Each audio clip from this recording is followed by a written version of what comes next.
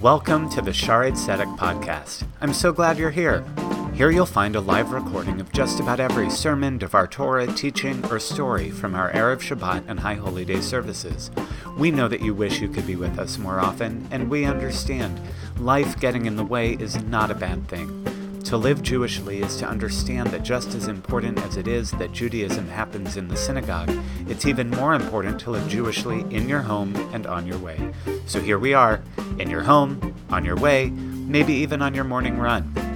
If you ever have any questions or want to continue the discussion, let one of us know, and make sure you check out our live stream and YouTube channel for more ways that Shared Tzedek is available to you on demand. Keep an eye on your shofar and email so that when you're able, you can be with us as well. Looking forward to seeing you soon.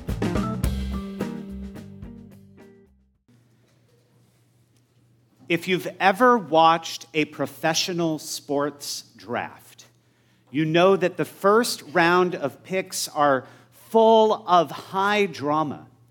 The top college, foreign, and amateur athletes are waiting in anticipation along with millions of fans to find out which professional team will serve as their new home. The announcers make their predictions in the minutes leading up to the pick and give their analysis in the minutes after. But once that first round is over, the drama goes away a bit, as do most of the viewers. And only the most die-hard of fans remain to see where the next generation of athletes will be playing or not playing, as many of these later round picks don't have the same level of guaranteed success as their first round counterparts. And so it was on June 26, 2014, when the Denver Nuggets drafted Nikola Jokic, a center from Serbia, with the 41st pick of the NBA draft. And the pick was announced at the bottom of the screen during a Taco Bell commercial. Yes, that's a quesarito, a burrito wrapped in a quesadilla, recently retired, I learned. And I promise that will be my last food reference for the next 24 hours, but the fast just started, so we should be okay. Now, before I continue, let me acknowledge the risk that beginning this evening's sermon with sports runs that I might lose some of you, Rabbi Weiss included. Rabbi, this is basketball. That's the one with the hoops. Yes. But I hope those of you who feel about sports the way Rabbi Weiss does will bear with me, as this also has the benefit of perhaps connecting with some of you in a new way. So for those of you who still tell me how much you enjoyed my 2014 sermon that began with fantasy football, this one is for you. So for a little context, I'm one of those fans who is watching the scrolling headlines at the bottom of the screen to see who my team picks in those later rounds. And I have been a Denver Nuggets fan for my entire life. My parents would always take us to a couple games a year, which was always a special treat. And here's a little-known Rabbi Simon fact. I was the sports reporter for a kids' radio station throughout middle school and high school. And the Sunday following my bar mitzvah service, the station arranged for me to sit with the media courtside as the Nuggets played the Washington Bullets, going into the locker room after the game to conduct interviews. For those who remember Dikembe Mutombo, he was the star of the team at the time, and speaking to him is a moment I'll never forget. We won't talk about which day of that weekend was more special. Definitely it was the bar mitzvah service, but that Sunday was special as well. Now, being a Nuggets fan hasn't always been easy. While we made the playoffs a couple times during those Mutombo years, we never went beyond the second round of the playoffs during my childhood. Now, I do remember Danny Shays, who was with the team until I was 8, coming to our temple for High Holy Day services. You couldn't miss him. He was the tall one. The season I remember most, however, was my junior year of high school, in which the Nuggets achieved the second worst record in NBA history at the time, with 11 wins and 72 losses. You couldn't give away tickets that year, but I couldn't get enough. And there were several times that I would be offered tickets, and my parents would let me drive to the game. Parking was easy, after all. I remember going by myself several times. No, I couldn't get anyone else to go with me. And I would often take homework with me. It was actually a pretty quiet place. Most memorably, I remember sitting at half court in the 10th row, reading Pride and Prejudice, taking notes for my test the next day, inevitably watching the Nuggets lose again. I think I didn't do terribly on the test, if I remember well, but don't ask me anything about the book today. So needless to say, on June 12th of this year, when the Nuggets won their first championship in franchise history, this rabbi was pretty excited. And when Nikola Jokic, who had been league MVP the 2 previous seasons, was given the NBA Finals MVP, that's most valuable player, that evening, he became the lowest draft pick ever to win either award. And I joined many longtime fans thinking about that evening 9 years prior and that Taco Bell commercial. Now, that evening, the analysis that came when the broadcast returned wasn't much more complimentary than the draft pick's placement. Jokic had promise, everyone knew that. He was a good scorer and passer, but there was a problem. He definitely didn't look like a professional athlete. He was out of shape. He admittedly couldn't do more than a few push-ups, which he said was an improvement from a few years prior when he couldn't even do one push-up. And most scouts felt that whatever success he had had said more as a negative about those he was playing against than positives about him. So how did he do it? Well, after the draft, he came to the U.S., and while other draftees were playing in what's called the Summer League, a showcase for young players in Las Vegas, the Nuggets decided that Jokic would be better off spending the summer with trainers. As Rafal Yuch, the scout who discovered him, put it, that summer was the first time he was taught anything about nutrition, sleeping, recovery. He had a chance to connect with our trainers. It planted a seed for taking care of his body for the future. That's when he really changed his approach, I think. This is our Yom Kippur lesson number 1 from Nikola Jokic. He still doesn't look like a professional athlete. In addition to his nickname, the Joker, he's also been called the Dad Bod God. But he learned how to take the body he was given and make the most of it. Jokic does what his trainers ask of him. He's known as the hardest worker in the gym and sticks to a strict diet. While his teammates enjoy fried food after a road game in Memphis, he still eats the chicken, rice, and vegetables prescribed by his trainers. That will be the last time I mention food. Philippe Eichenberger, the Nuggets' head strength and conditioning coach, said, to understand Nikola's mind, he's the kind of guy that if he tells you, I'm going to do something, and he looks in your eyes like, I'm going to do this, he will. As we think about the change we hope to see in ourselves in the coming year, changing the core of who we are isn't necessary. We too can learn how to do better with what we have in so many ways, and our potential is endless as well. But that's not the reason I wanted to talk about the Joker this evening. His physique is surely still not the reason why he's the MVP he is. Jokic's ability to score from anywhere on the court, no matter who's covering him, was not a fluke in 2014 as some of those scouts felt it was. And he's only improved from there. Now, I think we are about to make High Holy Day history as the first time ever Basketball highlights have been shown during a Yom Kippur service, but I want you to get a sense of what I'm talking about. Splitting two defenders and getting an and-one opportunity. No one getting in range from the three-point line. Found it right there. Oh! Inside, yes. Oh, my.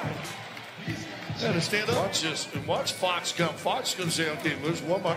Jokic. Into Powell.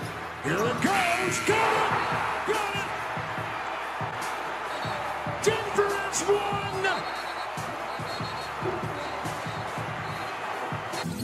Shot clock at 4.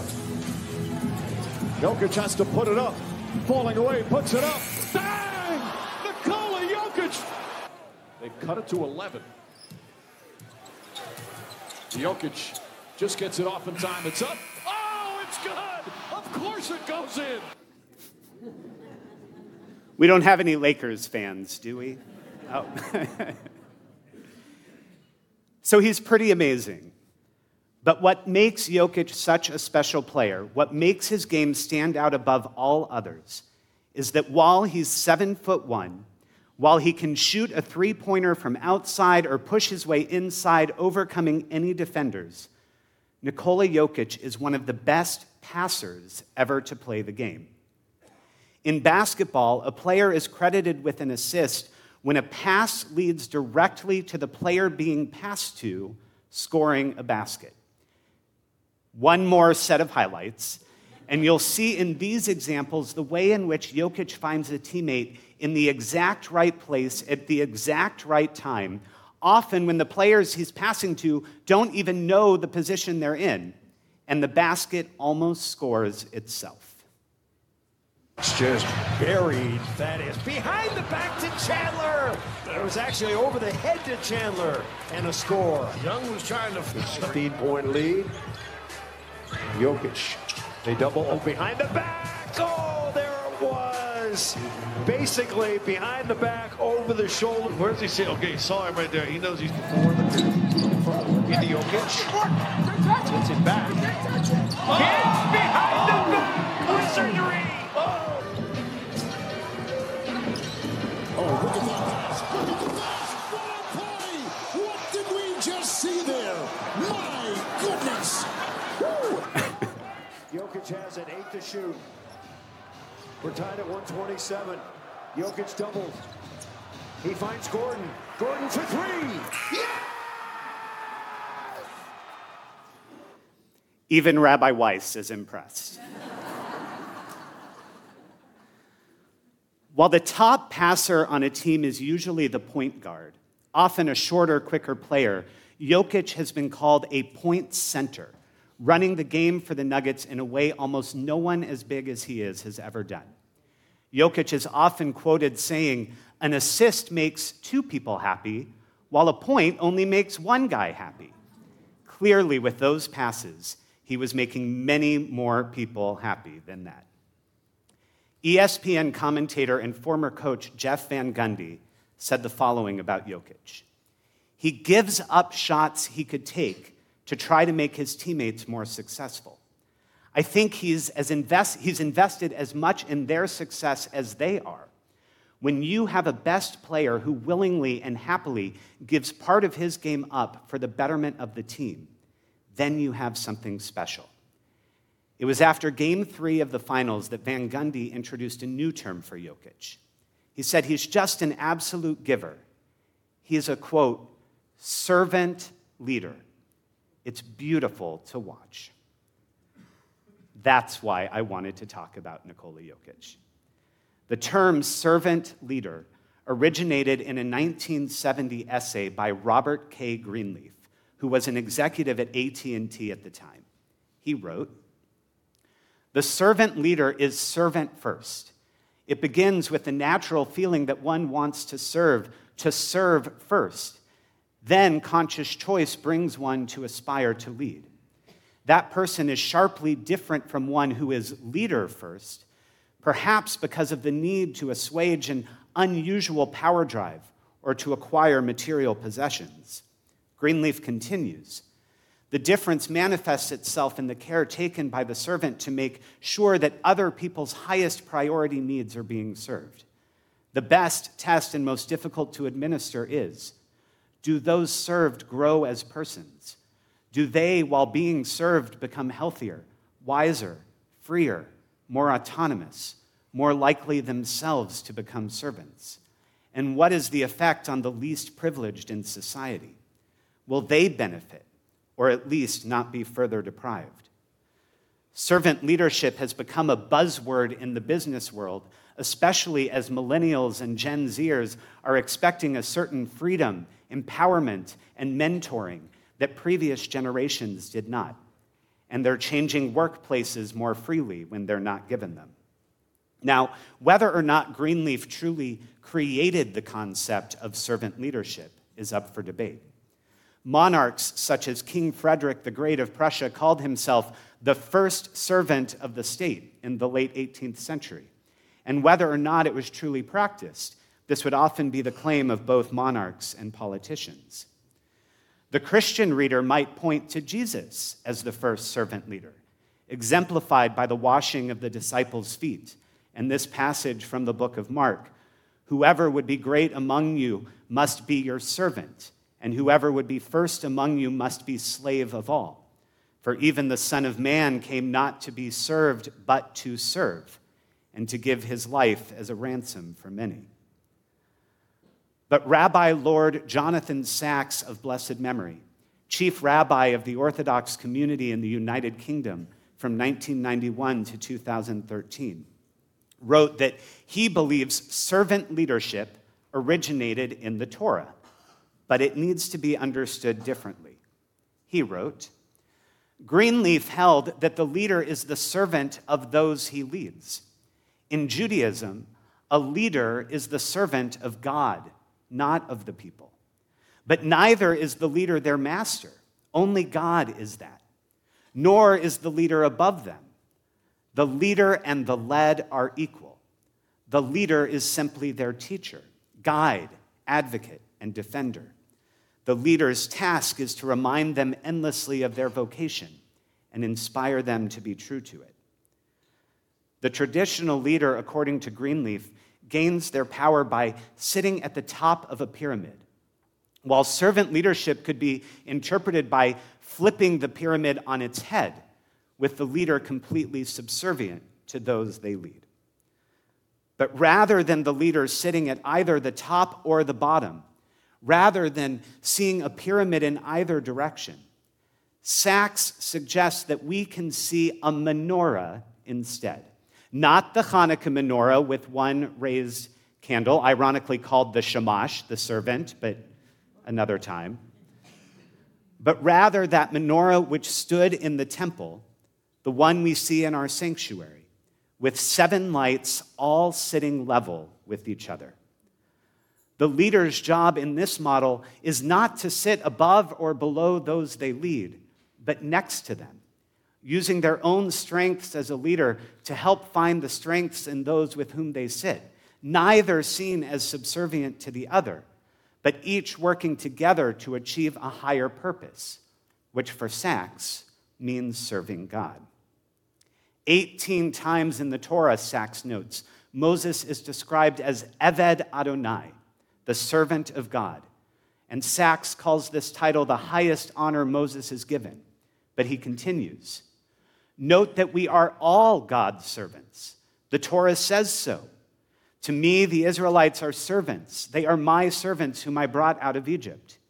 Sacks continues, "So it is not that Moses was a different kind of being than we are called on to be. It is that he epitomized it to the utmost degree. The less there is of self in one who serves God, the more there is of God." Moses was a part of the people. He wasn't washing anyone's feet, but he wasn't expecting anyone else to wash his feet either. He was leading from within the people in order to help that people serve its higher purpose.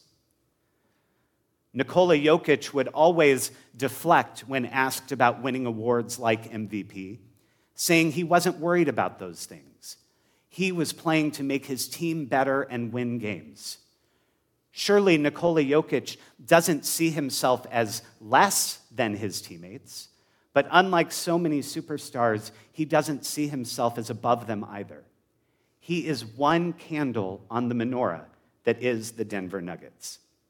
And over the past several years, the Nuggets have created a team around his skill set and team mentality. When a player on the team has complained about not getting enough minutes or not scoring enough, they have quickly found themselves on the bench or ultimately traded to another team if they didn't catch up to the selflessness of their leader. A mentality that paid off with this past season's championship, and a future that looks bright against teams built around superstars often concerned with padding their own stats than creating the team chemistry the Nuggets have shown. So where does this leave us? For surely this teaching doesn't only apply within a business, on a basketball team, or in the Israelites' wilderness. Nor is it only for those with the title of leader. For some, to see themselves as equal lights on that menorah is an exercise of humility, requiring oneself to take a step down. But for others, it means recognizing that their strengths, while different than those they might look up to, are equally important and necessary in serving that greater purpose. And imagine a world in which we each saw the other as equal candles on the same menorah. Those struggling to make ends meet, those seeking refuge from war-torn countries, those living in a tough part of town, those seeking medical care that has been placed out of their reach, whether in our family, our community, our city, or a place we can't even fathom. What might it mean for us to be the ones looking for the assist, passing up on our own shot to create opportunities for others? And how do we know when taking the shot ourselves is the way to make the biggest impact, when creating our own opportunity is, in fact, the best option for all in the long run? On Yom Kippur, as Rabbi Weiss so beautifully described, we stand with our community and communities around the world and we say, we sinned, we missed the mark. And as we go through the list of possible transgressions, we say each of them together in the plural. We did this, we did that. We stand together as equals before God and before each other, supporting one another as we do. Very few of us are first-round draft picks, with all of the skills and tools to succeed coming to us naturally. We all make mistakes and we all can improve. But as we look ahead to the coming year, may we find ways in which we can build on our strengths and build up the strengths of those around us. May we think about what it means to use those strengths to be servants, not to each other, but to the greater good, to do that which God would expect of us, to keep all lights on that menorah burning brightly, as they too, we pray, strive to do God's will. For when we do, no one will be most valuable, no one will be more valuable than any other, and we will be that much closer, we pray, to a world of peace. Ken Yehi Ratzon. May this be God's will. Amen.